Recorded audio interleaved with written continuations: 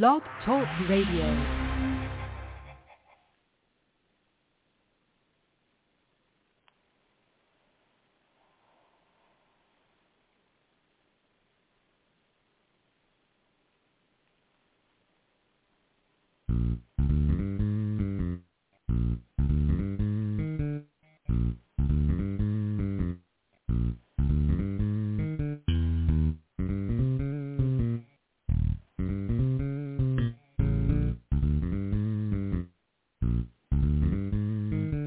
It's Do Time with Pastor Steph.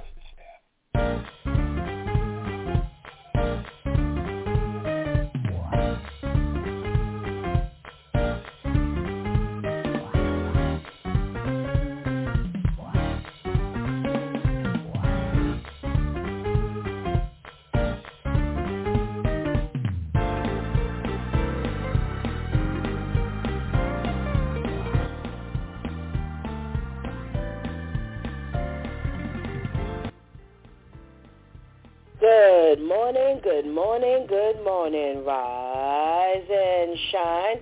You're on with this Due Time with Pastor Steph. How are you this morning? That's what I like to hear. For this is the day the Lord has made. Let us rejoice and be glad in it. So, where were you yesterday?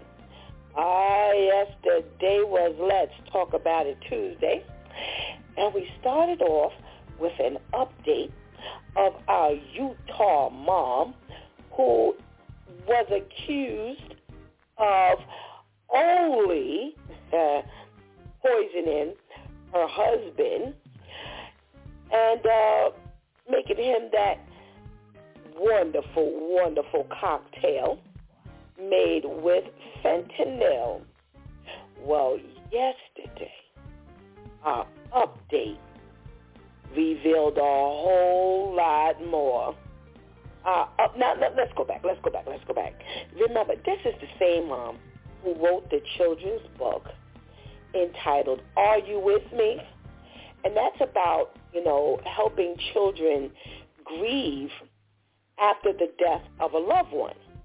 Now, she ended up being charged with some life insurance policy scheme of over $2 million over her husband's life.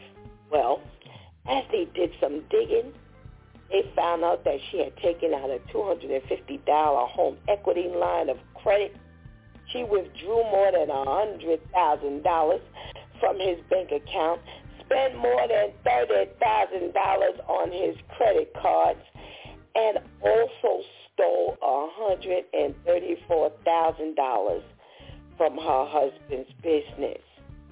Now, what the kicker was that when he met her, he came from all this money, and she was a cashier at Home Depot. Now, I got to talking to the men, our pastor men, and, Pastor Gail said, listen, I missed $5 out of my account. How in the world did he miss all those dollars and not pick up on it? Well, Pastor Jeff said he hope he never run across nobody that's going to have him like that. Yes. Yeah, I really had to ask the men, do y'all really fall for the okie doke like that? Yeah. That's how it goes down sometimes. Like Pastor Jeff said, men ain't looking for the logical stuff. He ain't looking for the stuff that makes sense. That kind of stuff gets bypassed. Well, men, women, please don't fall for the okie doke like that. Cover yourself.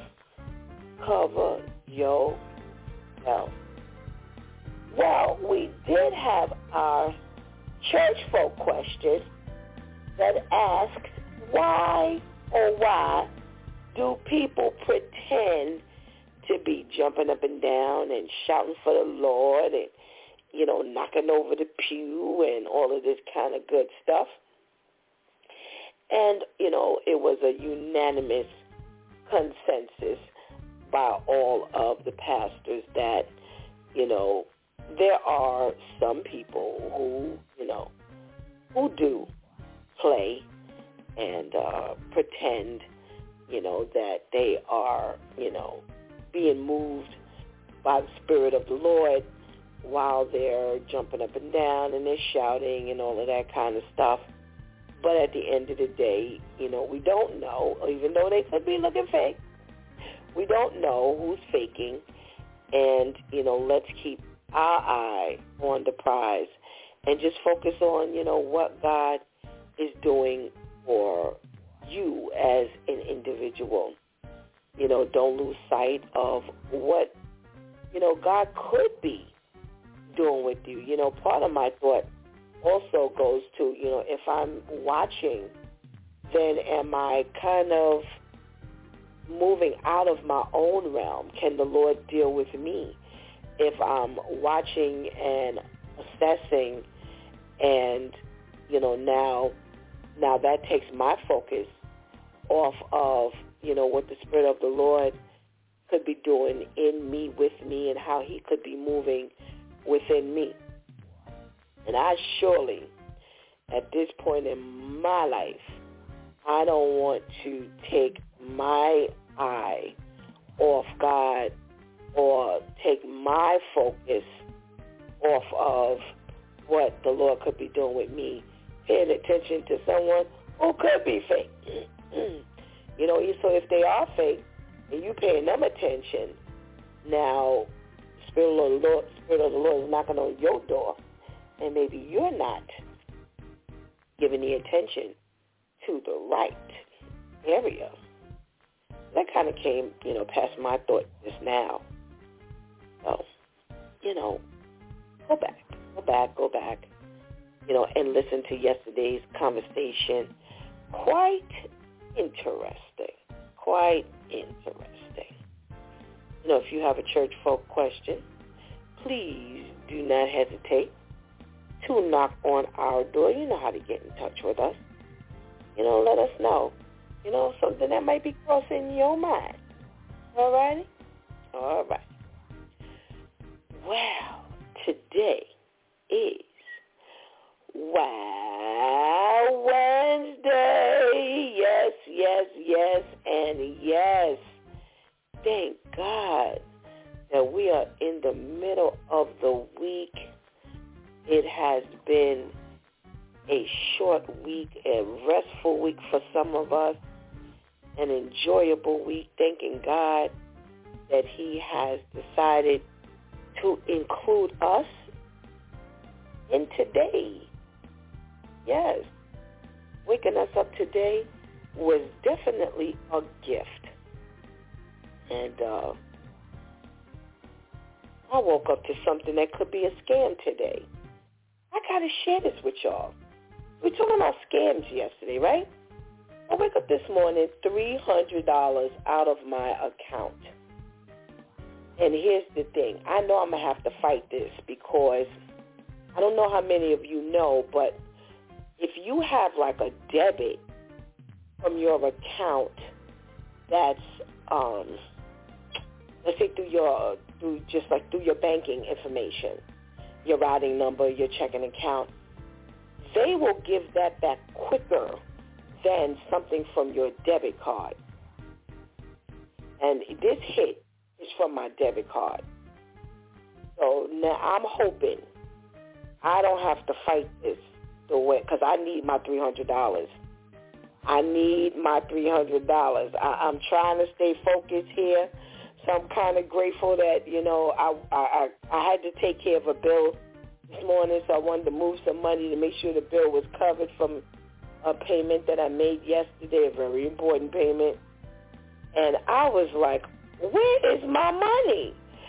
So, check your account. check your accounts. And now I'm really mad because today is the 31st, and that debit took place on the 28th. Now, I just looked at the account. Must have been the day before. But because there's no activity in this account, I don't pay it any attention, that often. But check your account. Lo and behold, yesterday I'm on a broadcast talking about scam, and ain't that how the devil will get you? I'm trusting God in this one. I'm still grateful to God that I am in the middle of the week. I'm not going to let this destroy me. I'm just going to trust God on this. So, let's start getting our morning jumping. Let's go get that healthy breakfast. Let's go tell somebody that it's due time with Pastor Steph is on. And whatever you do, don't go anywhere because we will be right back.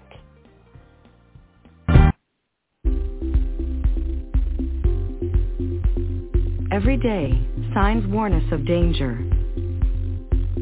But often, hepatitis B won't give you a warning. Hepatitis B often doesn't cause symptoms. 1 in 12 Asian Americans is infected with hepatitis B, and most don't know it. In fact, hepatitis B is the #1 cause of liver cancer among Asian Americans. Hepatitis B is a virus that is most often spread through infected blood. It is not spread through air or by sharing food or utensils. If left untreated, it can lead to serious liver problems. Testing is the only way to know if you have hepatitis B. Talk to your doctor today about getting tested. Treatments are available that can save your life.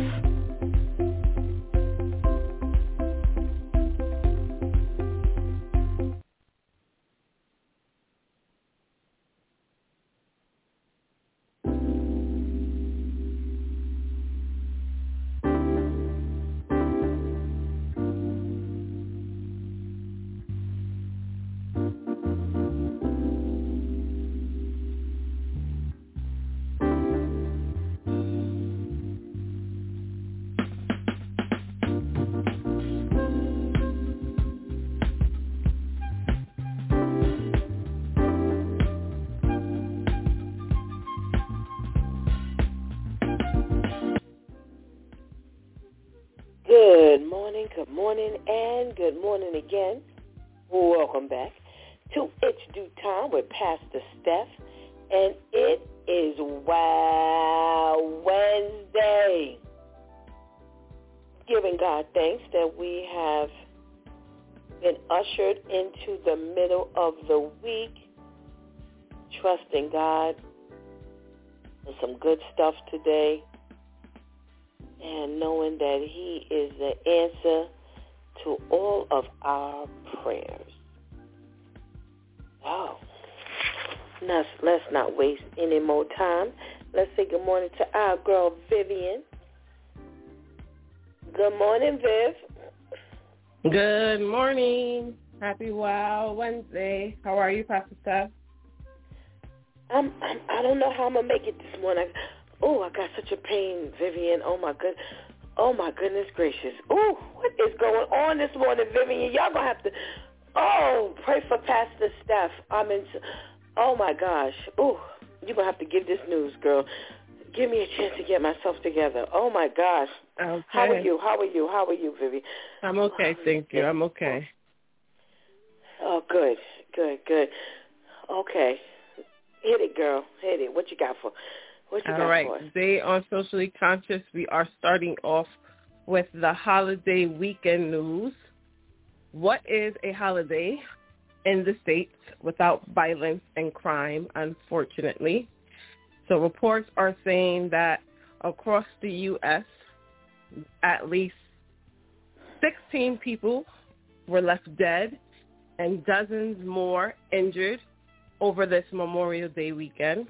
They are saying the gun violence occurred at beaches, high schools, motorcycle rallies, and among other locations, across at least 8 states. The victims were teenagers to people in their 60s.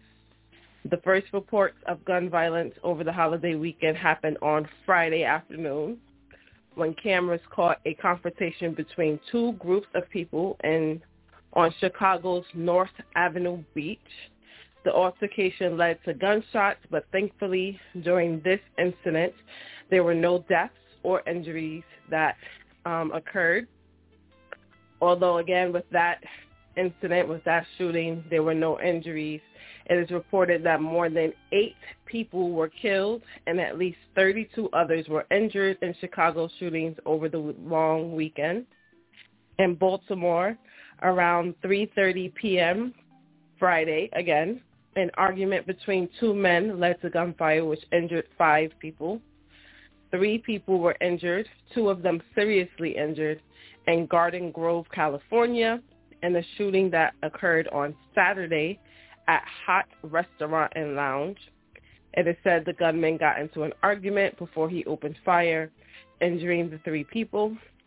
Reports of shootings spread across the rest of the U.S., but they are saying that the total number of incidents for this holiday weekend is low in comparison to previous holiday weekends and in the U.S. in general. They're saying that in the U.S., about 57 gun-related homicides occur per day.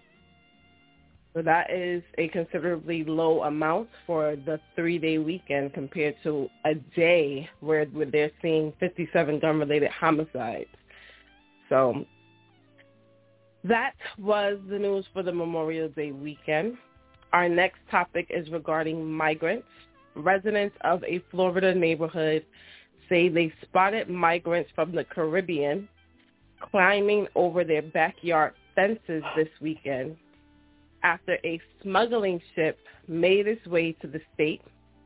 U.S. Border Patrol agents said a 40-foot fishing ship came ashore Sunday afternoon carrying 19 migrants, all of them believed to be coming from Haiti.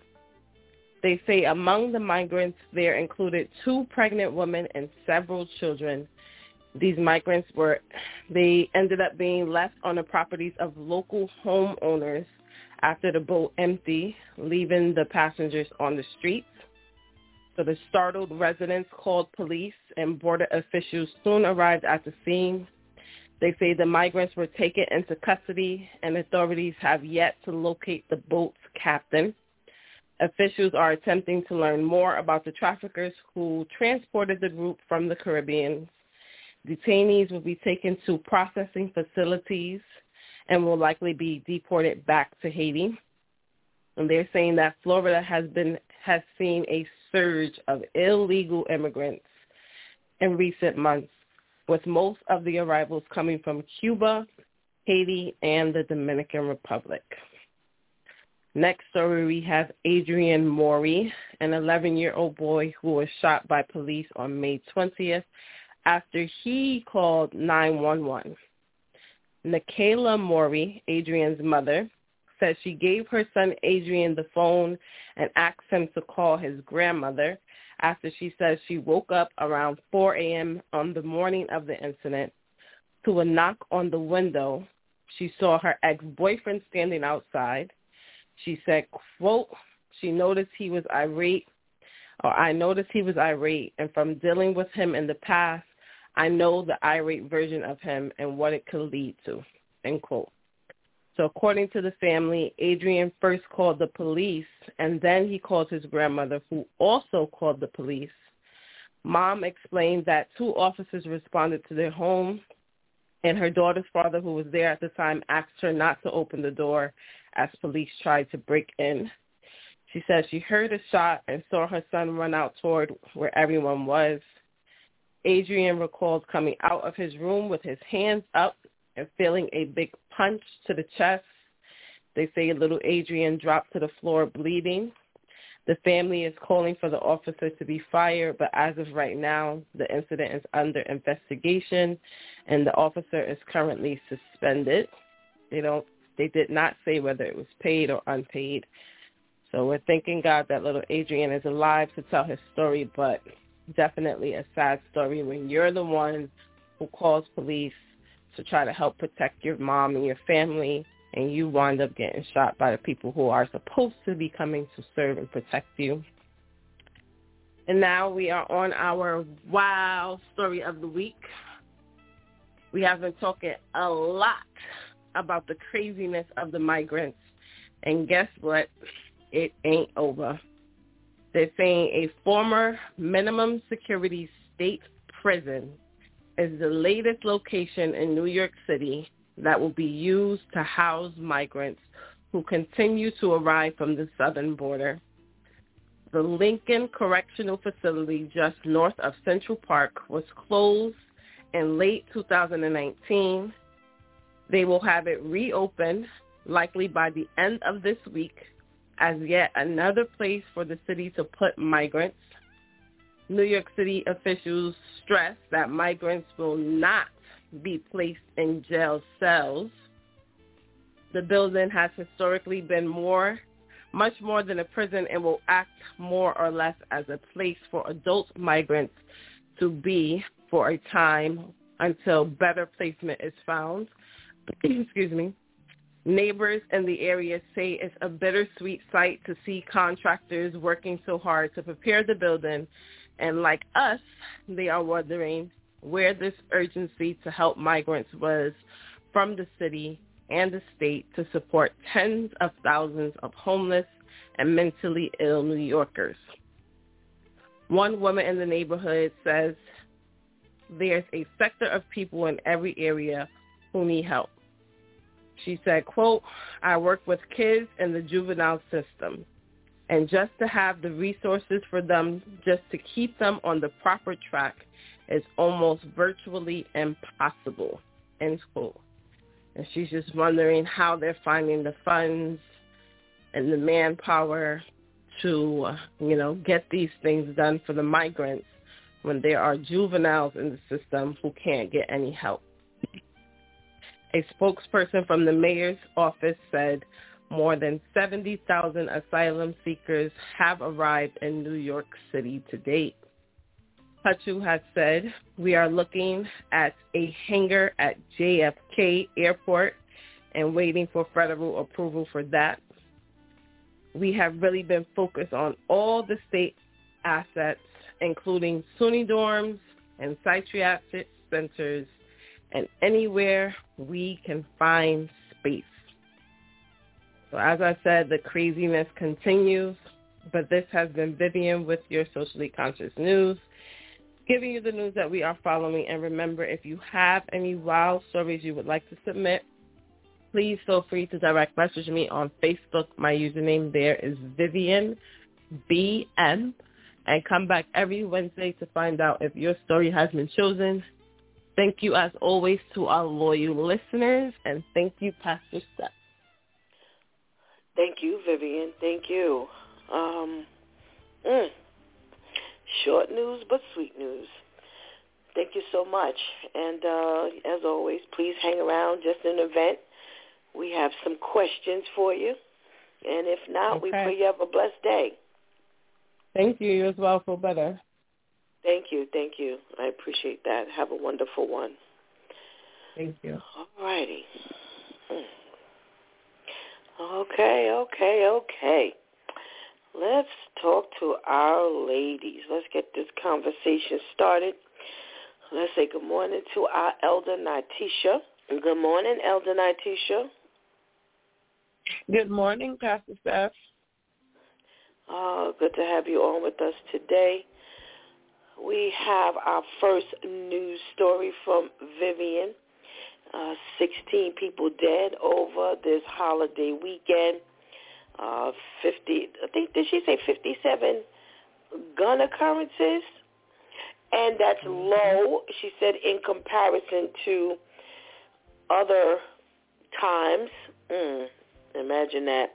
The gun violence over 8 states, ranging from teens to seniors. It's just not safe to be in crowds of people anymore, huh? No, I think, the fact that it's become a norm is part of the problem, right? It's when we can look at that number and not recognize that number is indicative of lives that are lost, as opposed to 57 people died to gun violence, but that's low. Like that, there is an insensitivity, to this that I think is really scary, and something that we have to really begin to cry out about. I don't know what's going on with the lack of voices. I don't feel like I hear the voices crying out for change, in regards to this. If we just allow for it to become a part of the norm, then shame on us, because these are 50, these are 16 lives that are lost, but these are lives of individuals, whether it's the people with the guns whose lives are changed forever, right, by the fact that, they get caught, get incarcerated, and then those who lives have been impacted and lost as a result of it. So we're not just talking about the death itself, but we're talking about the total impact of quality of life within our communities, within our country, within just trying to go out and have a good time, and no longer is that a possibility without fear. Yeah, it is. It's very scary. It's very scary to know that, long gone the days where being out and an incident happening was a rare occurrence. You could go to the beach, you could go to an amusement park, you could go. It's like you just don't have the clearance anymore to do anything that's enjoyable without having to keep your antennas up. Let's see what our Lady Tamika has to say. Good morning, Lady Tamika. Good morning. Happy Wow Wednesday to you, our ladies, and, of course, our listeners. How are you? I'm hanging in there. Thank you. How are you this morning? I am doing well. Thank you. Good. Good to have you on with us this morning. We're talking about all of these killings. 16 people dead over one holiday weekend. I saw the news the other day where I think Shantice was the one who sent it to me, where were they on a beach or something, and it was a whole lot of melee. It's just crazy.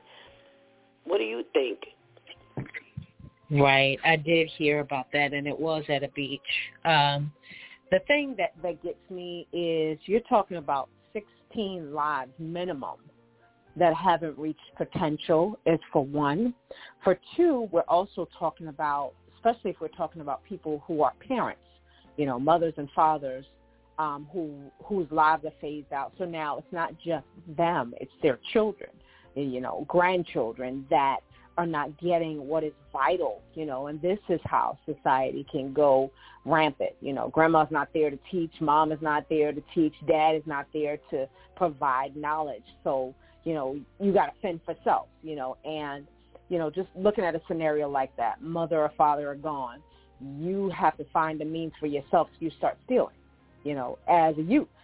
That's the first door. Now you're incarcerated, and, it can go all kinds of ways. Again, this is why we need to pray for our children, other children, anybody's child that they don't even have to be yours. Just pray, because this becomes where destruction starts, and it can go a lot farther than that. Absolutely, absolutely. I tell you, when I saw the video where people were just running all over the place, and you go from the gun violence, someone getting shot or something like that, or someone getting stampeded, or it's people getting separated. It's just really a full-blown mess, Let's see what our Minister Michelle is not feeling well this morning. She just reached out to me, so we'll keep her lifted in prayer. let's open the line to our girl Shantice. Thank you so much for joining us, Shantice. Good morning. Good morning, ladies. How are you? I'm fine, thank you. That's good. 16 people dead. We got several, they say over 8 states. 8 states. And that's all we know about. That's all we know about, from teens to seniors. You got Chicago, Baltimore, California, in those Florida, in that melee. What do you think of all this, gun violence and the fact that we've been talking all last year about, the gun laws and things like that, and now we're reaching the point where we can't even have one holiday weekend where we don't have any occurrences with guns. Yeah, it's really, really sad. And it's funny because, well, not funny, but I think it was Monday. Because Sunday I always use that as my one day where I don't have to do anything. I just like to lay around and sleep to prepare for Monday through Saturday. And, Monday, a holiday. So he's like, okay, if someone mentions they're having something, maybe I'll go. But my body was like, chill out. And I was laying around in the bed all day again, and it felt good. And there were a couple of times I was like, wow, God, like I really did. It's Memorial Day. I really didn't go anywhere. But I was like, I ain't missing nothing, and my body needs this rest. And just that night is when I saw the video of the shooting on the Hollywood boardwalk, and then hearing how it wasn't only there and it wasn't only in that state, but it throughout, like you said, multiple states. And, I was reading the comments, and someone was saying, this is why I don't go anywhere on the holidays. And it's true, because it's like people wait, and it doesn't mean that crime doesn't happen all throughout the year, because obviously we see that. But it's like people wait for the holidays knowing that there's going to be a group of people in one place, and that's their opportunity to lose their mind. That's their opportunity to act stupid. That's their opportunity to now put these crazy plans into action. And it's sad because it's like you don't even want to really go anywhere on a holiday anymore. It's so much safer to stick with your 2 or 3 people in your backyard or at your home and, just chill out there. Long go the days where it's like, oh, it's 4th of July, let's go to the beach. Let's go to the amusement park. Let's do, because this is what you have to look forward to, unfortunately. And it's just really like, while people are trying to enjoy their holiday, this is probably the one day they may have off of work for weeks, but because it's the holiday, they're automatically off, and now they're running for their life. That video was tragic. You got babies running. It's crazy. Yeah, you think about all the parades, that take place, mm-hmm. and, people, unfortunately, not only, do they sit and wait, but everybody's so volatile. Any little mm-hmm. thing starts an argument. Any little thing ends in a gun exchange. Any little thing ends in some level of anger. It's like long gone the day where people just, disagree, they argue, and everybody just walks off. It's always mm-hmm. it's always ending in some type of death, some type of violence, and it just really puts a damper on so many different plans. And you mentioned the cookouts, and how often does that even happen these days where there's no gunshot and there's no fighting? Mm-hmm. You got to be real careful about who you invite and hope that they don't bring mm-hmm. anyone. I was just looking at a news story. I think it was the night before last, and there was some gunfire happened at some event, and it was because they said they didn't know whether it was the person themselves was uninvited or if it was someone who brought someone who was invited and brought someone who wasn't invited. So even the small intimate, events and little gatherings have just ended in such tragedy. It's just too much. It's just too much. It just takes so much, enjoyment out of life. There's no more enjoyment. It's just gone. Let's talk about this. I saw this story too, and I didn't talk about it yesterday morning about the migrants who the people found crossing over their fence. And a couple of weeks ago, I kind of talked about this, when I said, okay, so they put all these 300 people, these 300 men in the schools. And I said, if they dump the school during the day where those men, have to leave because the children are in the school, then now you're dumping them onto your streets. And where are 300 people going to go who have no place to go, nothing to do, hungry, bored, if they're, in the habit of getting into some level of mischief, desperate, what are they going to do? And they're going to be climbing some fences. They're going to be entering some places they have no business entering. And here you've got this whole boat filled with migrants. Oh, my goodness. And can you imagine just finding people crossing into your home? Now, this here, I can't even imagine, looking and finding these people crossing over into my yard, over my fence. They did say that these people were from Haiti. Lady Tamika, now the migrants are crossing over onto your property. This is becoming real personal now. They're not putting them in the hotel up the block and around the corner. They have now pulled up so close that they have, started crossing over your fences onto your property. What are you doing now? How bad has this gotten? And it just, the foolishness of that just keeps going, And I said to them, I said the last time, I said, after the schools, what's left? Now you got jail cells. Okay, fine. Well, okay, fine. You're saying that they're not incarcerated.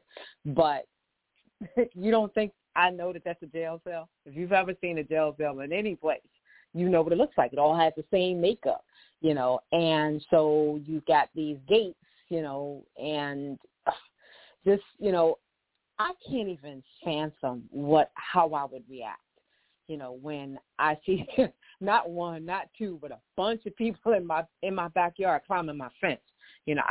I'm very territorial. I don't even like stray cats, coming in the backyard. I realize because of the issues with New York and rats, that they're beneficial, but I don't like it, and so you got a whole families of people, in your backyard. Again, we are not governing our state, our country, and I keep trying to figure out, where are they getting this money from? There are people that have been needing money for years prior to the pandemic, with all these things that people needed, and at that time we kept saying there's not any help. There's not we don't have the resources. Obviously we do, because we keep bringing people in, and we're still not helping those that still need the help. Whether we're talking about school people, whether we're talking about the mentally disturbed, whether we're talking about our seniors, whether we're talking about teen pregnancy, I can go on. These are things that are getting avoided, and other things, education, education suffers. There's all kinds of things that suffer, but you're still bringing people in. And I think I heard Vivian say, is it 70,000 people and livelihoods that you have to support? And so that means that a minimum of 70,000 people who are natives, who have been here, who have needed the resources, who have worked, who have toiled, our seniors who have worked and toiled and did what needed to be done at that time. Our veterans have done what they needed to do. They served our country, and they're going lacking, so that you can serve somebody who doesn't even know anything about our country, our state, our people, our world, our nation. It just keeps going. Absolutely, absolutely. A comment and a feeling that really won't go away. Is that it's not going anywhere, because the more you talk, the more people are scratching their heads. Shantice, we talked about I think it was last week, 71,000 people are here, and now you've got, not only do you have this is what's kind of throwing me, because I think last week I read somewhere about there are still people coming over here illegally. So you've got the 71,000 that's in New York. Now, let's not forget that.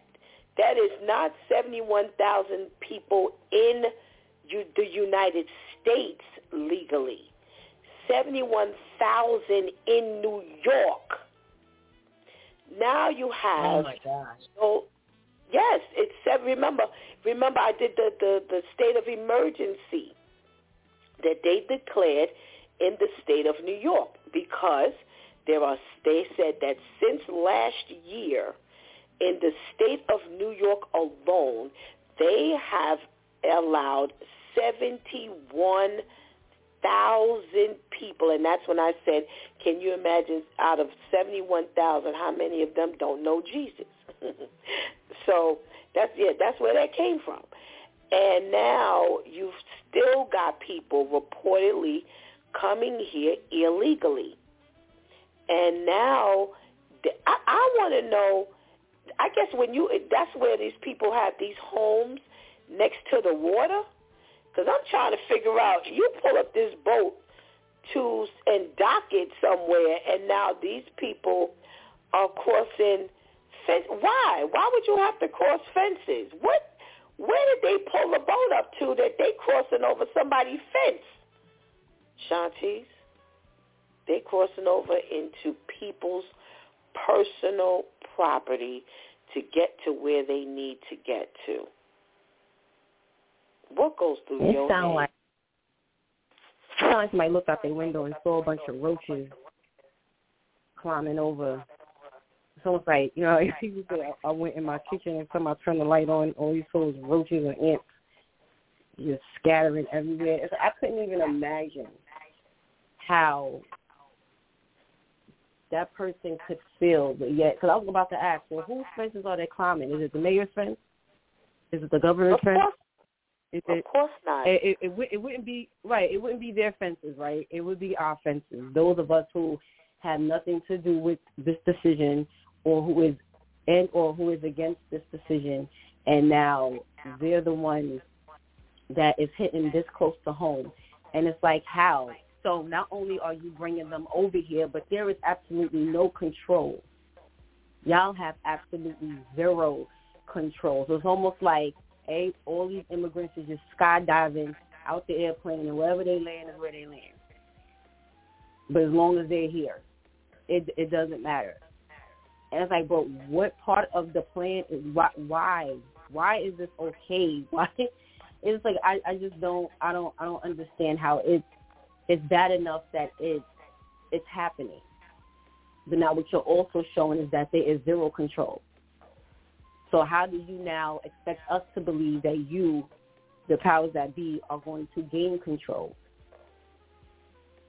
And if you would hire the homeless people that are already here who you have neglected, I'm pretty sure that we could put a stop to them coming over here.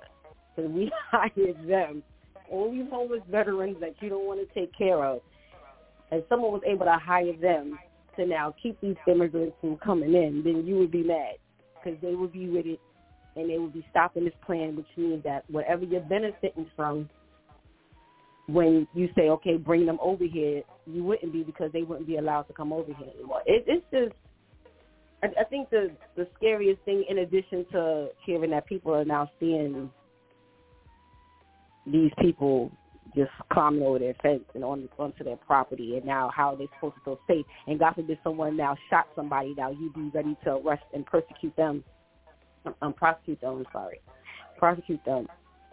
is just now showing that you have absolutely no control. So what are you getting ready to say to the public now? Well, here's the problem. You're allowing people to come over here while you still have a poor border control. That's why I was saying I'm trying to figure out, where they're docking, because they have to be docking, like where you see people have their homes like right at the water and things like that, because it's private at that point. It's not, they don't own it, but what I'm saying private means it's not like a dock like where a cruise ship would go, or places where they would normally take a boat. They are now going to more private areas, and they've been doing this for decades. This ain't new. This is not new. But they thought that they think that by letting people come here legally, that they would slow down. And every time I open up the news, there's another one. They had this picture and this story, Elton Itisha, of the migrants throwing the children across, like they would get to a certain point and there were people who were already on the land, so they were throwing the kids over because they couldn't get there. But it's like, here, take my kid, make sure my kid gets to safety, make sure my kid gets to quote unquote freedom and the new, a new opportunity. This is not new. This illegal entry into the United States is not going to stop just because they're allowing people to come here legally. Now they're pulling up and they're, jumping over fences because this is where the people's houses are. When you think of buying property at the water, so you can have this beautiful view, but now you've got this migrant issue to be concerned with, what goes across your mind? I mean, I think it speaks of the desperation, right? I think, we're talking about, and of course, as we should be, focused on the impact of stretched resources, impact of invasion of people's properties. But I think that there is a deeper issue, because the desperation of these individuals making, the decision to leave their homeland speaks of the economic status or the governmental climate that exists in these other countries, and the fact that in our world view, right, not just the United States of America, but from our world view, like the economy of our surrounding countries is tanking. And so what does that mean? And what it will be the effect of that on the United States of America, where we have all of these allies and we have all of these relationships, right, with oil and different things of that nature. But it speaks of these individuals who, these presidents, these rulers of these countries who are not functioning appropriately, who are, less like leaders but more like villains, and to the point where a person is so desperate to save their children from that type of environment that they'll come to a place that they don't know, a land where they don't speak the language, a land where there's no promise of security or home, and throw my child over a fence or to try to get my child someplace. I think it speaks of the desperation. I think we would be better off utilizing resources to try to figure out how to help in those other countries than to overpopulate the United States of America. I think that the better option is we've always sat at the table and tried to work and develop allies and to send resources. If we're going to make an investment, why overpopulate the United States? Let's make an investment in that country. Right. To be able to regulate the economic climate of that country that is causing the people to leave their homeland and come here, because they're coming here and what can we offer? And you're going to tank even in our resources. You're going to cause an imbalance even with our financial prosperity, if you would. So I don't understand, and I wonder what is the relation between the amount of people who in the United States of America died to COVID versus the amount of people now who are coming in, and the fact that we're making space and placement for. I'm curious about that. Like, I don't know what the number was of individuals that we lost in 2020 and 2021 that makes America feel like, well, there's some space for these other, people to come in, because it doesn't make sense. Prior to 2021, we were talking about the instability of our own economics. The value of $1 had dropped. I don't know if y'all remember that. Back in 2017 through 2019, the value of $1 had dropped because our economy here was unstable. So if that's the case, how then have we gotten back to a point where we're able to bring in all these people and put all this extra money into the development, stretching resources that were already stretched? So in the next 5 years, I'm curious as to what the stability of our economic status will be. That has come up before in conversation here on It's Due Time, where it would be a whole lot easier for all the countries to get together, like you said, Elder and I teacher, and throw money to the impoverished countries. Because after a while, in 5 minutes, we're going to be impoverished. We only got a certain amount, a couple minutes before we look like them. It ain't going to take too much longer before we look like them. Because I'm trying to figure out, all of this, these conditions that you're leaving are now going to become our conditions. They have a poor health system. We don't have a great one. And now when you weigh down all the potential illness that is headed our way from all of these people who you have allowed to come here. Now, if they don't have good health systems, how have you vetted them health-wise? So now all of that comes here, makes everyone else sick, and look at the weight that was put on our medical teams when COVID hit, when they didn't get any rest, when they couldn't go home to their own families, when they were sick and dying. So now that becomes us, where they don't eat there. They can't eat there. They don't have enough food. Well, what's going to happen now? Because we were together. I was with my daughter and granddaughter last night, and my granddaughter mentioned something about, Mommy, something about lunch. And I turned and looked at her, and I said, I know they're not bothering, my daughter. I said, I know they're not bothering y'all for no lunch forms. I know they can't be bothering y'all about no health forms. Lunch forms when you got all these people who you feeding. You must be kidding me. Because if you remember, in February was the last month that they were putting that the pandemic food assistance out there. So since the 2020, they started giving food stamp recipients an extra amount of money each month. And they said as of February, you would now go back. I don't know nothing about this because I sure don't get none as a single person.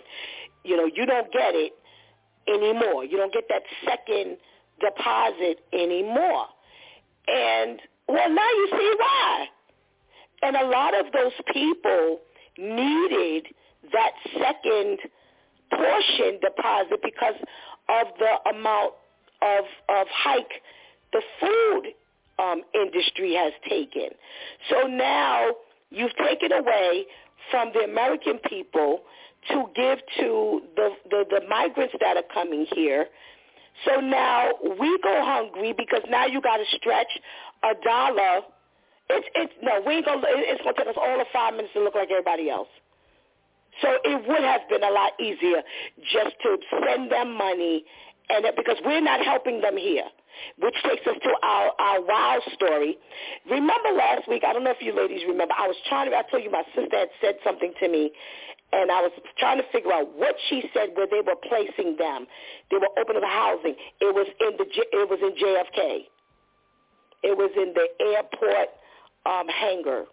Now, oh, Jesus. Oh, and I say, oh, Jesus. How are you putting them in the airport? Oh, Jesus. It's getting worse. So I'm sorry. Yes, and Vivian said it. That's what made me remember that they are now, that they said it last week. I was talking to my sister. She said, Stephanie, she said they are putting them in the JFK hangars. They are making arrangements. And I was like, oh, my God, in the airport itself. In the airport. You know nothing about these people, and you're putting them in the airport. Oh, goodness gracious. So now they're opening up a former state prison. That's the wild story, to house the migrants, and they will be placed in jail cells. And I'm not going to say nothing else. Elder Natisha, you got this one. I think I got to hold that one because I don't think y'all want to listen to me no more if I say it. Go ahead, Elder Natisha. You got the first leg on his story. So I think did Vivian said that they would be placed in jail cells or they would not? I thought I heard her say that they would not be placed in jail cells. Well, what my question would be, well, Vivian, where's Vivian?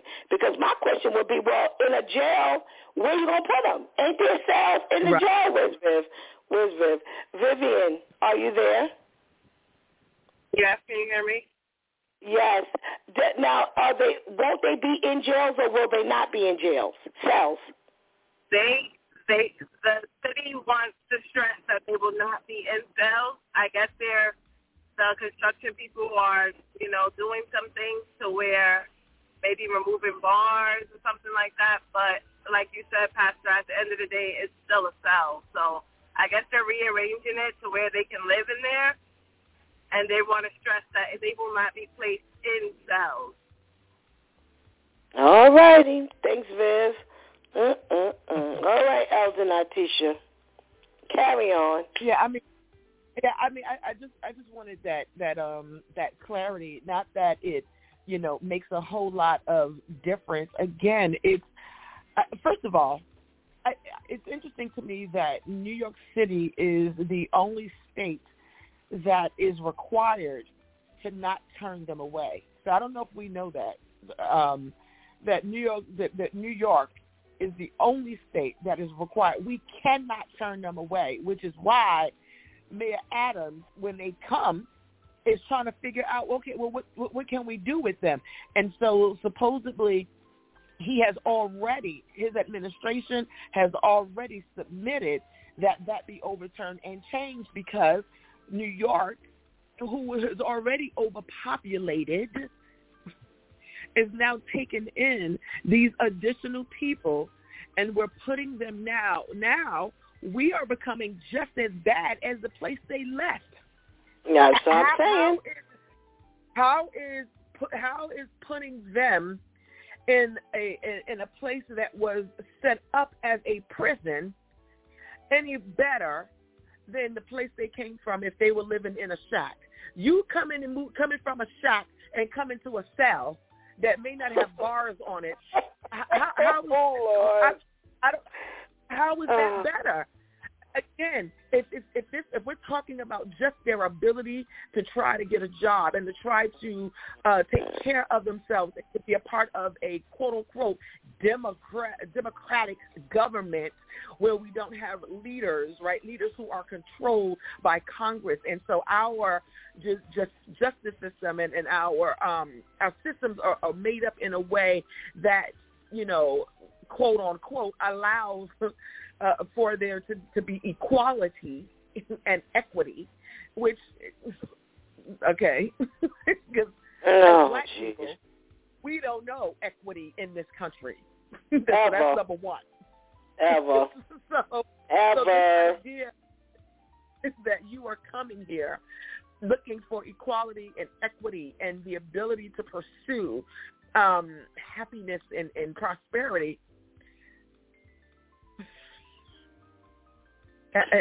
We're not helping.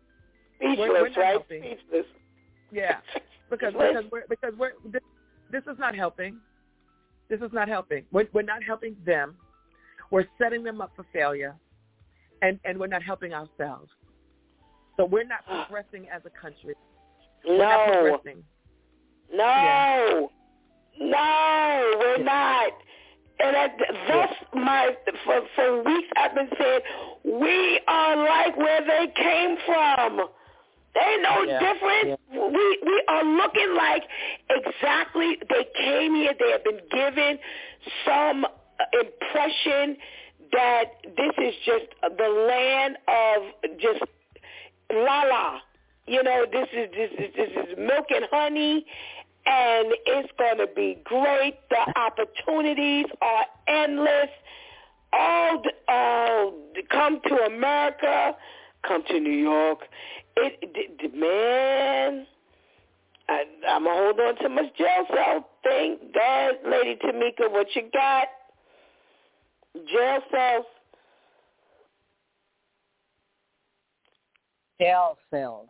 You know, gosh, you know, jail cells, schools, backyards. I keep saying that after a while they're going to put little pods. You know, it wouldn't surprise me. You know, okay, here's the thing that I'm thinking about. As a homeowner, anybody that owns a home in New York, it's funny because you own not just your house but the sidewalk. However, you know, it's kind of funny. It's their sidewalk. You know, they can at any time do construction on the front sidewalk of your property, and you don't have a say-so. However, if somebody trips and falls on that very same sidewalk and damages themselves, you are now responsible. Yep, so it's yours. Who's to say that in the near future they're not going to put pods on the very sidewalk that we don't have control over? So, you know, it concerns me, you know, and this whole time that we have been talking, there's a song that keeps hitting my head. We taking over, one city at a time. We taking over. Like, you know, I get it. I understand the desperation. I understand that you're trying to find a need or a solace, and I did not know that New York cannot turn them away. But how many more people are going to come? You know, because my thing is you're running out of areas to house them. You know, are the churches going to have to be open now, mandated, during the weekdays? You know, and then you let them go for Sunday service, Saturday service. You know, what happens? You know, it really kind of concerns me. We have yet to get to recover from the pandemic. You know, understand also that corona and other issues are still out there. We got monkeypox. We got Crohn's disease. We got, you know, not Crohn's disease because Crohn's is not, it's not contagious, but there are things that are out there. You know, and it just really concerns me because AIDS is still out there. You know, people still having unprotected sex. There's like I am so very concerned about our state, you know, and what you have control over. If areas where they protest and they do council meetings and it doesn't even matter, what say do we have as residents? It's concerning. You know, I understand that the mayor's doing what he can do, but, you know, where does the line draw? You know, even in any situation, you have something that says, okay, you can do this, but you cannot do that. And it kind of feels like that line that says you cannot do that is going further and further and further, so far back until your leg is behind your backside. You know, and that's really, really scary. Very, very, very much so. Shantice, we got JFK, airport hangars. We've got jail cells. Now, they're cutting down the bars so they don't feel like a cell. Does it make a difference? I first want to know how you putting the terrorists in the airport. How? Because it don't matter where they're coming from. Because you're putting strangers, like you're giving them the platform to do something like that. They're desperate. They're coming over here with nothing to get nothing. And you're putting the opportunity for them to hijack anything. How is this? It's because you don't have to. You don't plan on taking any flights from there. That's why it doesn't matter. I'm not impressed with hearing that they're taking the bars off because they could have been doing all this construction again for the homeless people who are already here. So they need to keep all of these plans to themselves because they keep making themselves look crazier and crazier every time they're making provisions for these outsiders to come here. All of this hard work and all of these smart ideas and all of these wow moments can be taking place for those who are already here. So I'm really not impressed, and in my opinion, it's making them sound even worse. And, to hear that we can't, as a state, turn them away, again, the mayor, the governor, whomever, who's fighting to keep this from happening. Everyone has someone above them. But you're put in place to fight for the people who you are governing. Who is fighting for that? I haven't read that there's been any fight from anybody. So even if it's not something that you may agree with, you hear it, you hear that it's being done, and now you feel like you're put in a position to figure out how to make this happen. That, to me, isn't why you're put in office, regardless of your seat. You're here to fight for the people who are already where you are. How are you fighting for the people when you're just now saying, okay, and you now rattling your brain if that's what's really happening? Because I personally don't believe it is, but let's just say that that's how it's happening. Oh, I don't agree with this, but then what are you doing to stand up for those who don't have the opportunity to speak to the one above you or to your peers? I thought that was the reason why we vote. Pastor Steph, you just asked yesterday, I guess you saw the stuff in the mail, okay, who we voting for? And I was like, does it really matter? Should we vote? Does it really matter? Because it's like choosing between Chucky or Freddy Krueger or Candyman and Jason from Friday the 13th. It's like, who? Because everyone is just throwing their hands down because it doesn't personally affect them. So I'm really not impressed with hearing anything because it's just everyone is just rolling over. I don't have to personally deal with it. I'm doing my job with the, whoever's above me says to do this. This is what needs to be done, and I'm doing it. And it's really pathetic and it's disgusting. And so now we're supposed to fly feeling safe, knowing that there's a bunch of people here who don't belong, that if anyone decides to dumb out and get desperate, someone might hold up one of the restaurants in the airport or just start smacking all the people that's working at TSA, and now my luggage ain't safe. Like, how are we supposed to now fly with a peace of mind? Well, here's the problem. I honestly don't believe that, and I'm beginning to believe this more and more and more, I honestly don't believe anyone knows what they're ultimately signing up for. I think that it's I want to do this. I want to be in place. This is the first time we've had a female governor. So this is hell for these people here. And I'm not saying that they are doing their best. I'm not saying that they're not doing their best. I think there's a lot of stuff going on that nobody knows what they're really up against. Because nobody's thinking when I run for office, so election is 2016. When I start running and I start preparing to run, it's prior to the 4 years, that I'm going to actually, take the seat if I win. So there are things that are in negotiations that no one knows about. there are things that people are talking about that you may hear a little bit of, but you may think, oh, that won't go through. And you sign up to run. And now here we are. Now you're facing something that you never thought. I don't think any of us American people, any New Yorker would have ever thought that we would be here. Because they all start out just like we are, average, everyday people. Regardless of who you are, whether you're Hochul, whether you're Adams, whether you're Chuck Schumer, it doesn't matter. Whoever you are, whatever office, whatever seat you're sitting in, everybody started out just like us, an everyday average person. Here you are now, in the seat that you fought to get in. I don't think any of them thought that this is where you would be one day, facing this kind of issue. I honestly don't believe it. So now that you're here, you fought to get here.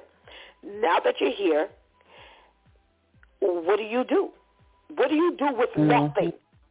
Because they haven't armed you with anything. They haven't given you anything. You got to beg for what you get. You got to justify what you need for what you need. This is an absolute mess. This is an absolute mess. And, I would never sign up to be a police officer. I would never sign up to run for anybody's office. Because, again, nobody tells you the E! True Hollywood story. Nobody tells you what's really coming down the pipeline. These people coming here in 2022, this was in negotiation for years. This didn't happen in 2021. This didn't happen in 2020. This has been talked about for a while. And now we're seeing the result of negotiations. So we've been asking, every single person on this broadcast has asked the same question: what's in it for America? What is America getting on the side that nobody knows about, nobody hears, no one sees, no one thinks? We've all asked the same question, and now here you are. Here you are. You have people in your schools. You have people at the airport. You got people living in a jail cell. Listen, the jail is a jail. The jailhouse is a jailhouse. You can't convert it into something else. Whether you cut the bars or not, it's going to be a jail. Regardless. It's not going to have the best conditions, because what jailhouse does? So now you go from your country where you're sleeping on the ground, or you're not really eating, or they can't even feed the people properly at Rikers. And that's been up forever. They're automatically going to be able to feed these people and have these wonderful conditions now? No. They're going to be just as overcrowded as Rikers is. They're going to have people dying. They're going to have all kinds of crime. This is going to be a big old mess. Let me tell you something. They're going to be treated like they're prisoners. I promise you that. They're going to be treated just like they're prisoners. I don't care whether they're quote unquote in prison or not. They're going to be treated as prisoners. Because a lot of people are going to feel like they ain't got no business here. No way. They taking what I should have. They taking, resources away, so I'm going to treat them. Yeah, they not. This is one big fat mess, which, I have no idea where this is going to go. Again, we got all this paperwork on June 6th.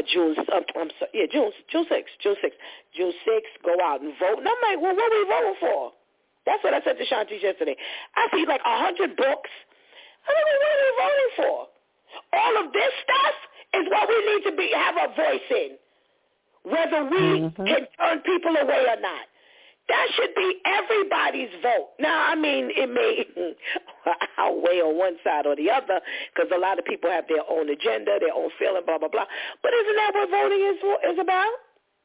So I don't know, ladies. I have no idea. This is a mess that we don't have any say. If you think the governor and the mayor have no say, we definitely ain't got no say. If they have no say, we got even less say. Oh, boy. Oh, boy. Well. In light of all we are talking about, we still have to, as Christian people, maintain a certain level of integrity, a certain level of behavior, a certain mindset. And, these days and times, it may become a little more difficult to not just becoming a spiritual person or Christian, but maintaining that, and that's what a lot of conversation is, these days, maintaining, a Christian lifestyle, because so much is going on around you, so many draws, so many temptations, so much stuff that you have nothing to say, and it's like people are just throwing up their hands and giving up.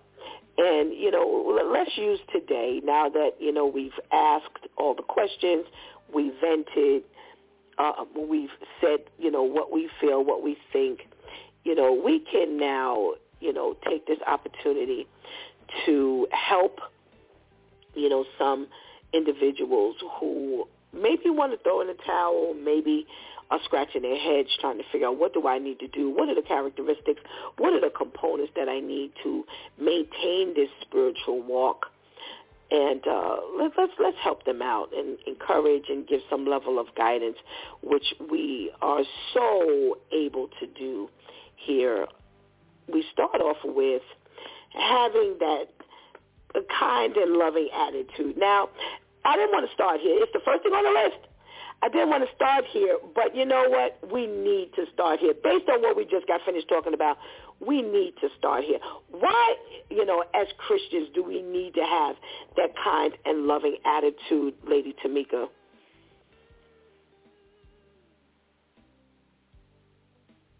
If we look at the world, just all of the news that we have done, even if we just go, I can't even go through a year. If we just went through the week that we have started from Monday up until today, there's just so many travesties. So much is out there. So much is happening. And in this day and time, love is so paramount. Showing just little forms of empathy, looking out for those that need help. Something simple as somebody coming down a train station with a stroller, or, a senior needing help with a bag as you're passing by them on your way. Someone there's all kinds of help that people need.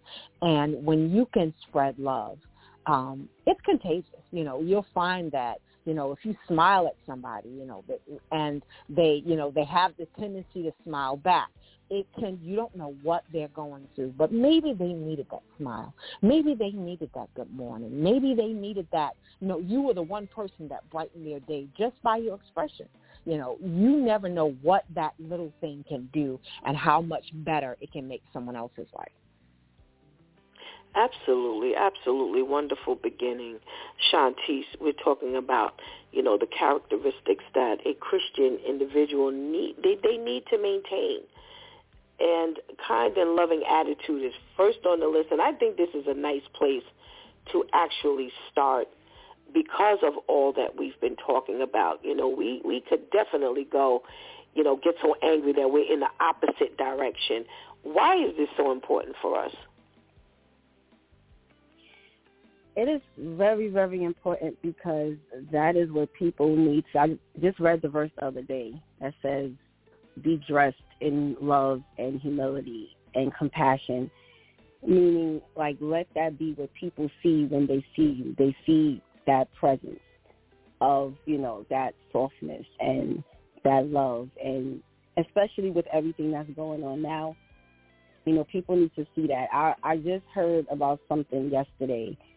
Someone knows someone who is supposedly a Christian, and they were at some event, and a young lady walked up to them and said, "Oh, you're very attractive," to a guy, and the guy is supposedly Christian, and he said, "Oh, thank you," and walked off. And from my understanding, the girl was very pretty, and he didn't say, "Oh, well, thank you, you look very nice too, you're very attractive too."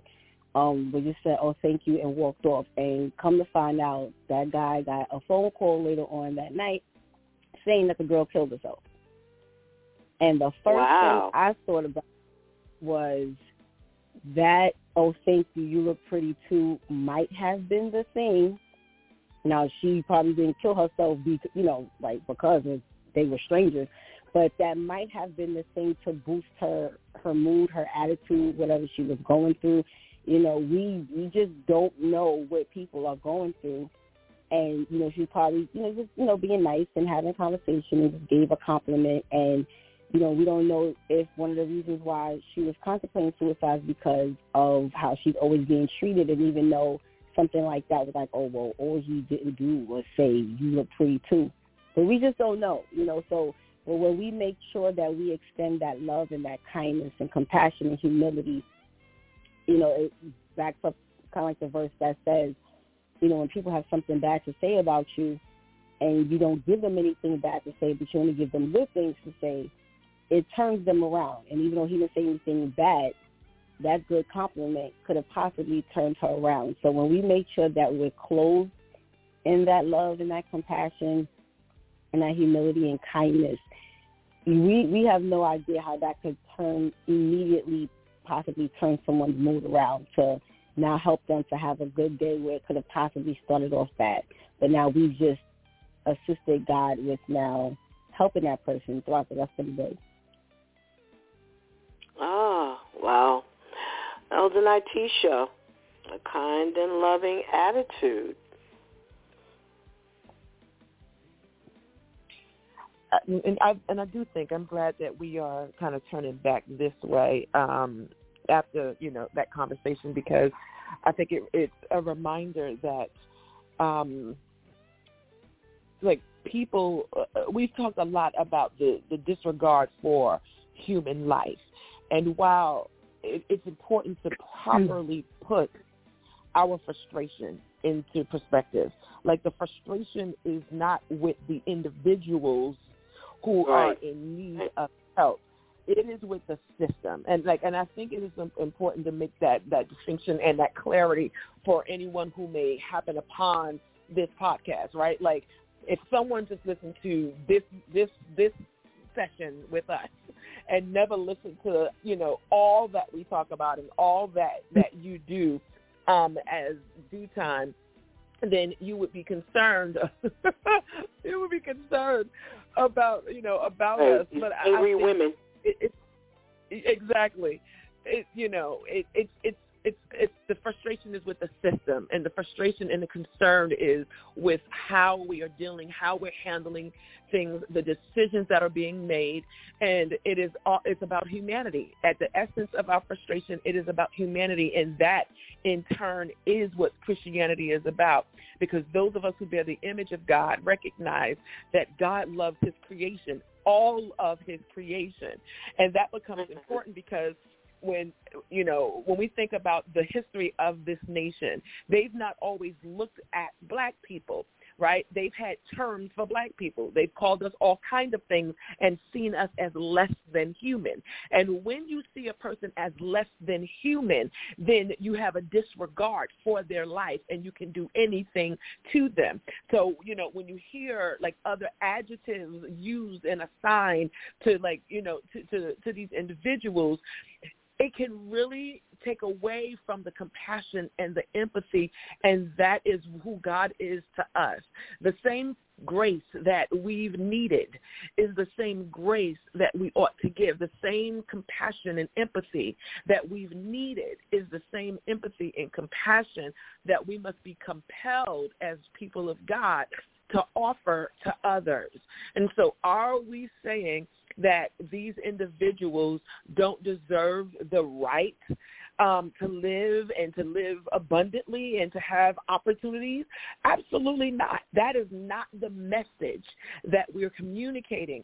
But what we are communicating is that we want them to be at places where they can actually truly receive real help. And putting them in a hangar at an airport, right? Absolutely. the threat of them potentially being terrorists or anything like that. Like, no, that's just them as humans being placed in an airport. That's not human decency.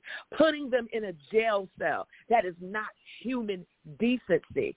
Placing them in hotels, taking resources from people who've existed in a land is not human decency. So the fight here, it is about love. It is about compassion. It is about concern, right? Even though we may have heard some other things, ultimately it is about humanity. And as Christians, we stand on the side of Christ, who loves his creation no matter what they look like and no matter where they come from. We just want fairness and equality to be across the board, period, for all of humanity. And that is compassion. That is kindness. That is love. Absolutely. Absolutely. There's another one here that I think is important to fuse with, our conversation earlier. And it's to maintain your Christianity, you have to realize your life's purpose. Ooh. Wow. Shantice, why is that so important in these days and times, based on what we've been talking about and how we feel? You must remember your why. You must remember your why. God put a song on my heart yesterday morning, and the part of the lyrics that he had me focused on is say, get out of my way. I'm on a mission. I'm all purpose and completing my vision, or something to that effect. And you have to remember your why. Just like I was, we were on our church prayer line last night, and I was telling them, like, I've been having to talk to God and pray to him, ever since all of this talk about, and again, I completely 100% agree with Natisha. At the same time, you learn to be real with yourself and with God. Even though it's not the individuals that you're initially upset with, because, again, we don't know these people. We're strangers to them. They're strangers to us. At the same time, because the powers that be are so careless and inconsiderate, it makes you frustrated. And I told him, I said, anytime I've noticed that I can't go somewhere to go buy something and I'm not patronizing a foreigner, and it's making me mad. But because God, the Holy Spirit keeps reminding me of my why, that's why I remember to genuinely let that kindness and love and compassion and everything kick in, because my why keeps me from seeing my flesh, from being nasty, from saying things whether I feel justified or not. But if we don't remember our purpose, our why, now we act on impulse. We say what comes to mind. We do what comes to mind. If the Holy Spirit leads us to do something, we don't do it. If he leads us to fall back, we push to do whatever it is that we want to do, say whatever it is that we want to say. So we have to make sure that we're keeping in constant connection and remembering that we're in constant collaboration. From the second God opens our eyes, we're supposed to be in collaboration with him throughout our day. We're not supposed to move on our own, think on our own, speak on our own. It has to be where you're asking God to lead you, because if not, you're going to be doing the exact opposite of what, and you're going to be living outside of your purpose. And now, what example are you setting for those who God needs you to be an example to? Absolutely, absolutely. Elder Natisha, we, especially because of what you said, we have to realize our life's purpose as a Christian. Can't lose sight of that. No, absolutely not, especially not when it's God's overarching intention to redeem his creation, right? Right. And God, in his word, declared that his creation is wholly good. And that, the idea of, when we get to the origin of a thing, and again, right, if you start breaking this down, and when we talk about, the adoption, that we were once Gentiles, and then the adoption of us into the body of Christ. The first foreigners would be us. When we think about it from the perspective, a biblical perspective. And so this was the problem that the Jewish people had with the Gentiles. This is why they didn't want us. Every time they turned around, they saw us present. They saw us prospering. They saw God inviting us into the conversation. They saw Jesus all throughout the New Testament extending himself to the other. And so when we think about our purpose, if our purpose is to look and walk like Jesus, then we can relate solely to the foreigner because we too were once afar off. We were not the original chosen people. We too are considered or were considered foreigners. So we can relate and have empathy and compassion to the foreigner. But I love what Shanti said, because she said, itlessness of how things are done that cause us to be pitted against each other. That's the fallen nature of humanity. That's the sin. It's the fallen nature, and it has always been that way, where we've been pitted against each other. It's the same thing that exists between us and any other, and the Asian community, if you would, where now the Asian community, who are migrants, come here, but they can prosper, and now they have this, they some kind of way become on a higher token pole here in this country, even than the Black American who was born here, right? And so then now there is an issue or a problem between Asians and African Americans. Why? Based on it was a structural, systemic design to cause us to be pitted against each other, because where there is division, there is evil, there is murder, there is killing, there is a disregard for life, there is sin, there is the lack of God, there is a space for the enemy to prosper and to do his work. And so our purpose has to be that we remain the image of God, that we remain the voice of God, that we maintain the integrity of God's love for his entire creation. Absolutely. Amen. Amen. Oh, ladies, you're saying some stuff. Oh, Lady Tamika, what you got for us?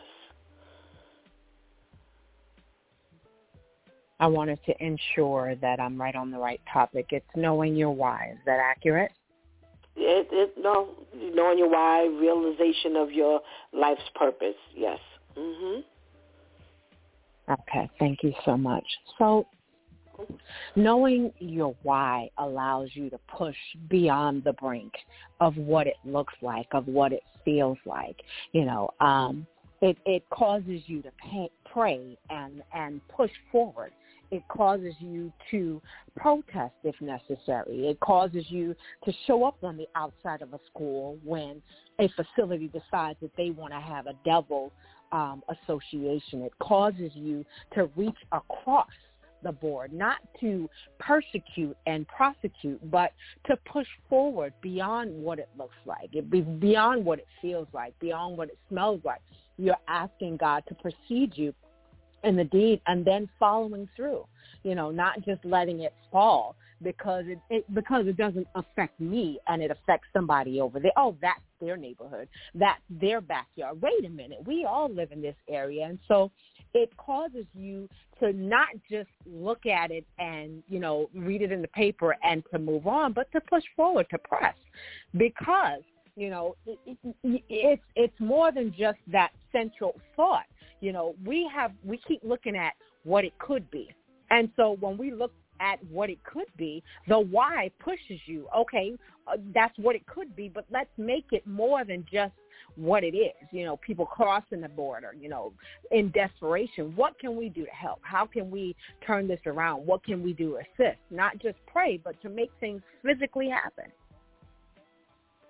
Amen, amen, amen. I'm not going to close down the portion per se, because I want to just kind of infuse Pastor Charlene in, because one of the other components that they mention to maintain proper level of Christianity, you cannot live in fear. So I'm just going to just kind of add her in, opposed to thanking you all just yet. So let's say good morning to our Pastor Charlene. Good morning, Pastor Charlene. Good morning. How is everybody today? All righty. Thank you. How are you feeling? Sinus, but I'm here. Oh, I thank the Lord. You sounded. You definitely sounded today. We're going to keep you lifted in prayer. We're talking about, with all that's going on, with all that we're seeing, we still have to. It's vital that we maintain our Christianity at the end of the day. And, we're going to add that fact that, we can't live in fear. What do you want to say about that today? Mm-hmm. Absolutely. We have to always remember that we have to walk by faith and not by sight, right? And we know that we have a job to do.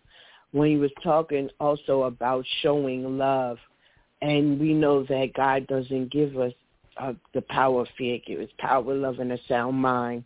I apologize, but I wanted to be on of my voice. But I just wanted to share with, if we get caught up into looking all around us and get caught up into our own emotions, fear will set in. And as we set in, it will make us not trust God like we're supposed to. So we have to continue to press forward and remember that we are the light that the people will see. How many times have we said that, by people knowing and seeing Christ in us, knowing that we say that come out of our mouth, we're going to get pressed forward for us to show it without the Bible in our hand, showing the love that we have, showing that we can come together and pray and know the power of God. So we must come together and knowing that these souls have to be able to change their life and being able, because we are that vessel. We are that ambassador that we have to be able to show that no matter what, God is with us. No matter what it looks like, God is with us. No matter what somebody might say. And because of today could be your day, tomorrow could be my day, and knowing that we got to keep each other lifted up with it and not being able to have that fear overpower. Now, in the flesh, absolutely. Will we think about it? Absolutely. Will we waver sometimes being truthful? Absolutely. But then it kicks in, that Holy Spirit will kick in. Okay, them scriptures start coming. Okay, go, let me make this phone call. God will lead you into a person that you should call, that will lift you up in prayer, that we're going to stand together no matter what, because everybody has a weak time. Everybody has to be able to know in the process as we push forward that we are able to still keep our eyes lifted up to God.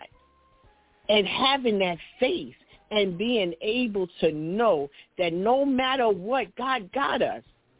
We can all testify of a place that we could been in that was fearful. We all got testimonies. And in that is where we go and we able to give it to someone else and say, listen, I've been there. Or you know what, I know somebody that's been there, to give them that strength for them to continue to push forward. And for us to know that we know who's we standing with, whose side are we going to lean on. So we got to be able to be careful even what comes out of our mouths and say, okay, no, because the Holy Spirit will check you in a minute where you have to go back and repent. Excuse me. Have to go back and say, God, you know what? I was weak in that moment, but you giving me the strength for me to continue to go on, for me to continue to fight, for me to continue to know that I might not have this in my house. I might not have no money. I might can't do this, but I know that you can, and turn it over to him. I'm sorry. Let me stop right there. I apologize. But for us to be able to just to have that and know, don't look at the fear. Don't look at the fear. Press forward through the fear. I was the biggest one that would fear. That was my thing. It kept me bound. And I had to continue to call on Jesus. Break them chains. Continue to press forward. And to know that God is with you no matter what. And that's what we're seeing. All these things that's coming around us. It's coming to make our skin thicker. It's coming for us to continue to call on Jesus. It's coming so we'll be able to win the fight because it's already won. We're just walking through the procedure. We're just walking through the test. We got to be able to stand on God and know that he is real.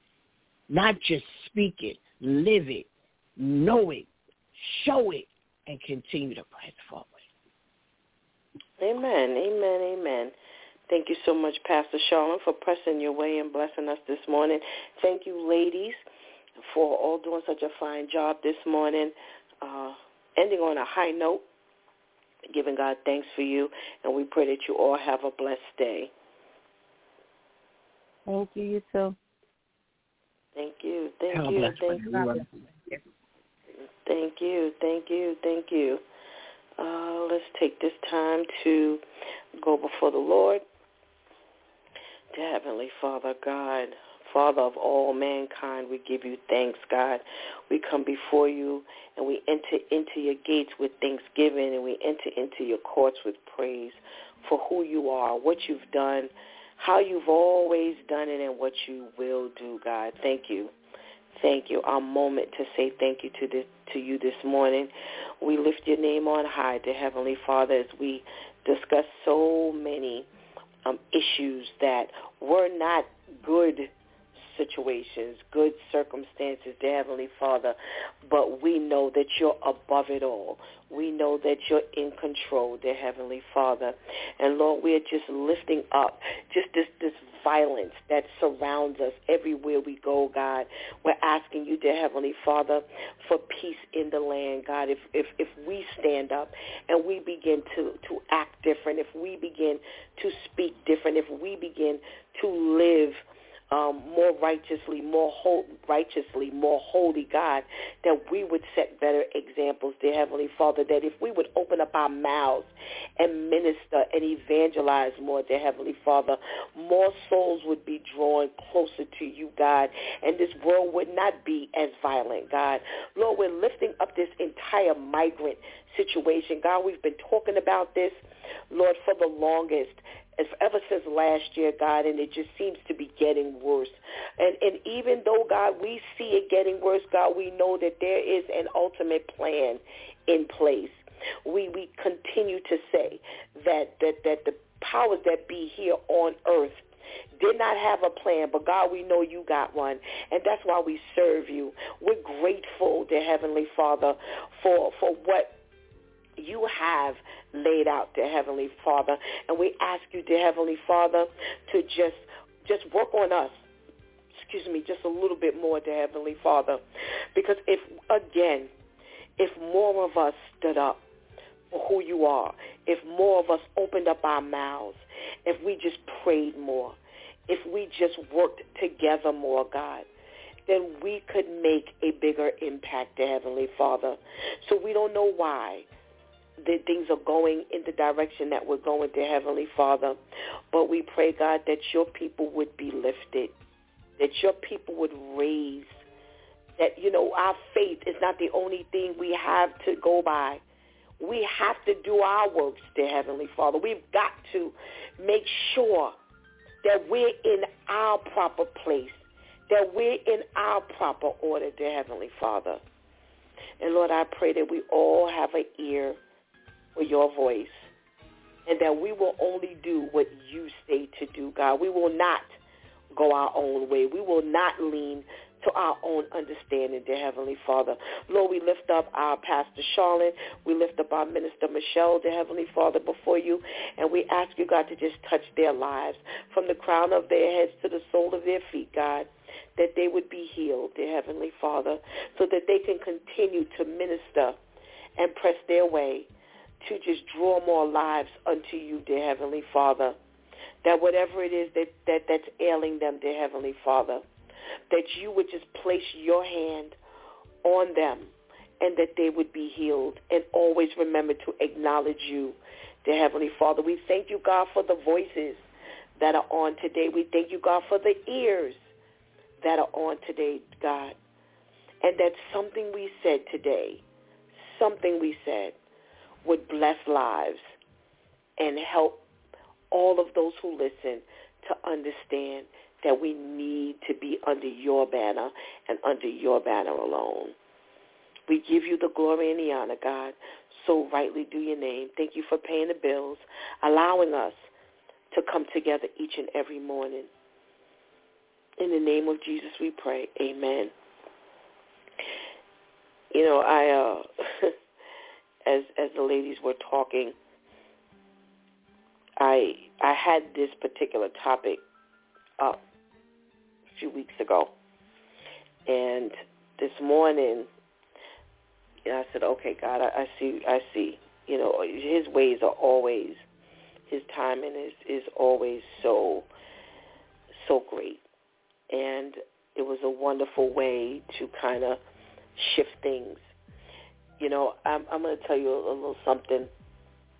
You know, God gave me a conference to spearhead, a women's conference, and the direction would be a little different than the normal conferences go. And He gave me the layout.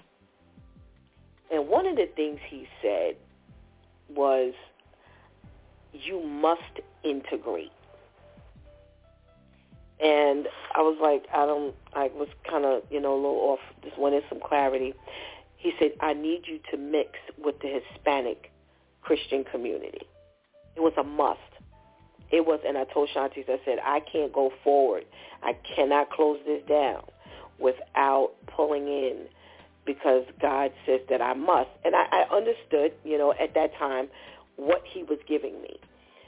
But as we began to talk about this migrant situation and hearing the frustration and things like that, I began to understand more and more why God said there needs to be an integration. And one of the things He said to me was, we're too divided. We're too divided. The Hispanic community, the Christian community, they have their, their ministries, and we have our ministries, and we're not integrated enough. And the more we talked about the migrant issue and how upset we are at how things are being laid out, and again, and I'm it's funny because Elder Nitisha brought it in her, she put it in her rounds, and that was one of the things that I wanted to close with today, this here. To say that, of course, we're not angry at all with these people who are coming here, with the migrants who are coming here. There is a fear that sets in, a fear that says, you know what, like I said to you yesterday when my granddaughter said, about the lunch form, and I looked, I was like, I know they're not bothering you, because the first thing you begin to think is we're already suffering here. I remember as a single parent, they would not give me to Major's report card because they said she owed lunch money. And I was like, y'all have got to be out of your minds. And I remember slapping all the papers off the people's desk. I was just because at that point, my money was really low. And I said to the lady, I said, do you realize right now that you're telling me that I have to make a decision whether she should have a coat or if I pay y'all this lunch money? Well, she gonna wear this coat and y'all gonna feed her. I wish she would get in here and y'all tell her you couldn't feed her. That's what the American people see. And that's what the American people are voicing. They're voicing, we haven't been fed. We talk about our veterans all the time. We talk about the people who don't have, who have been denied. If you make $5 over, the Medicaid eligibility, you don't get the extra medical coverage, and now you're fighting for bills, but yet your children have to be paid for in order for them to have health coverage, but yet you're opening up the doors, and that's what you're hearing.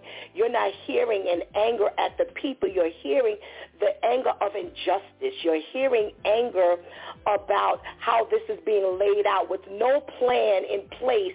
We were already suffering here as a people, as United States citizens, born and bred, and have fed the system, and how unfair it was to pay your taxes or to be paying taxes, but yet you can't eat off your taxes, but people who have not dropped into the kitty can. That's what you hear. And what God was saying to me was, I need you, Stephanie, to now infuse where everybody is on one platform. I need you to infuse, to let people know that there's no division within my community. I need you to let people see that you are on one platform. It's me who is in the forefront. And the anger that you're all feeling, the injustice that you're all feeling, the upset is not here. That even in your anger, even in your feeling of unfairness, you still have a job to do, and you still need to let people see that I am in control. And the things that you're going to discuss are things that are actually hitting my people.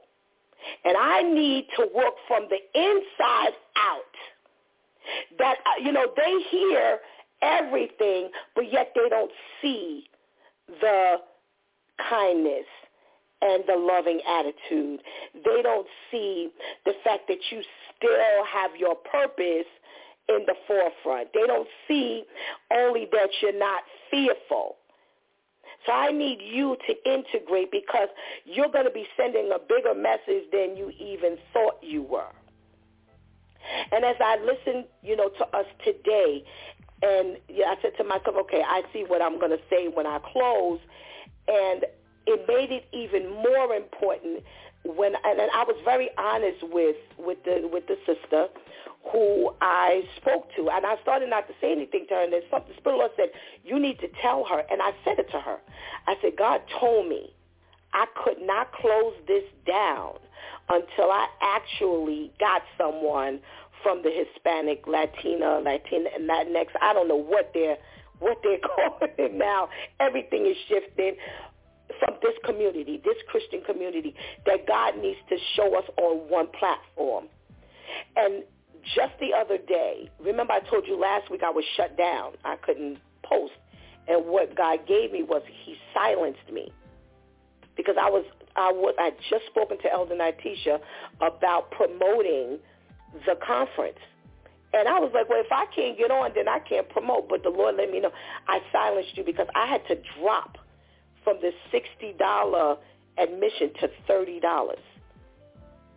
He said, I need more people in there, and I can't keep them from being in there because they don't have the $60. And you watch God work, and you understand God. The Spirit of the Lord is going to help you understand everything God is doing. And I marvel at God because, see, all of these conversations are needed. They're needed. Us unhappy, us venting, because, see, we have to also let people know that we're not ready to roll over and die, that everything we feel we need to voice. But it was important that it shifted, and we also let people know that we love, that we don't dislike, that we don't, we're not angry in the wrong area, but that we got our head on. We have our head on. But at the same time, it doesn't stop ministry. That if we were to see someone in distress, we don't stop helping. We don't stop praying. We don't stop reaching out. We don't stop. And the more I talk, the more I'm beginning to understand that maybe the reason why there's also an influx is because we're not doing our job. Now pay attention to what I'm saying. Because somebody might be saying, well, Stephanie, what does that mean? What that says is, you know what? You haven't done your job. So now I'm going to send you more people.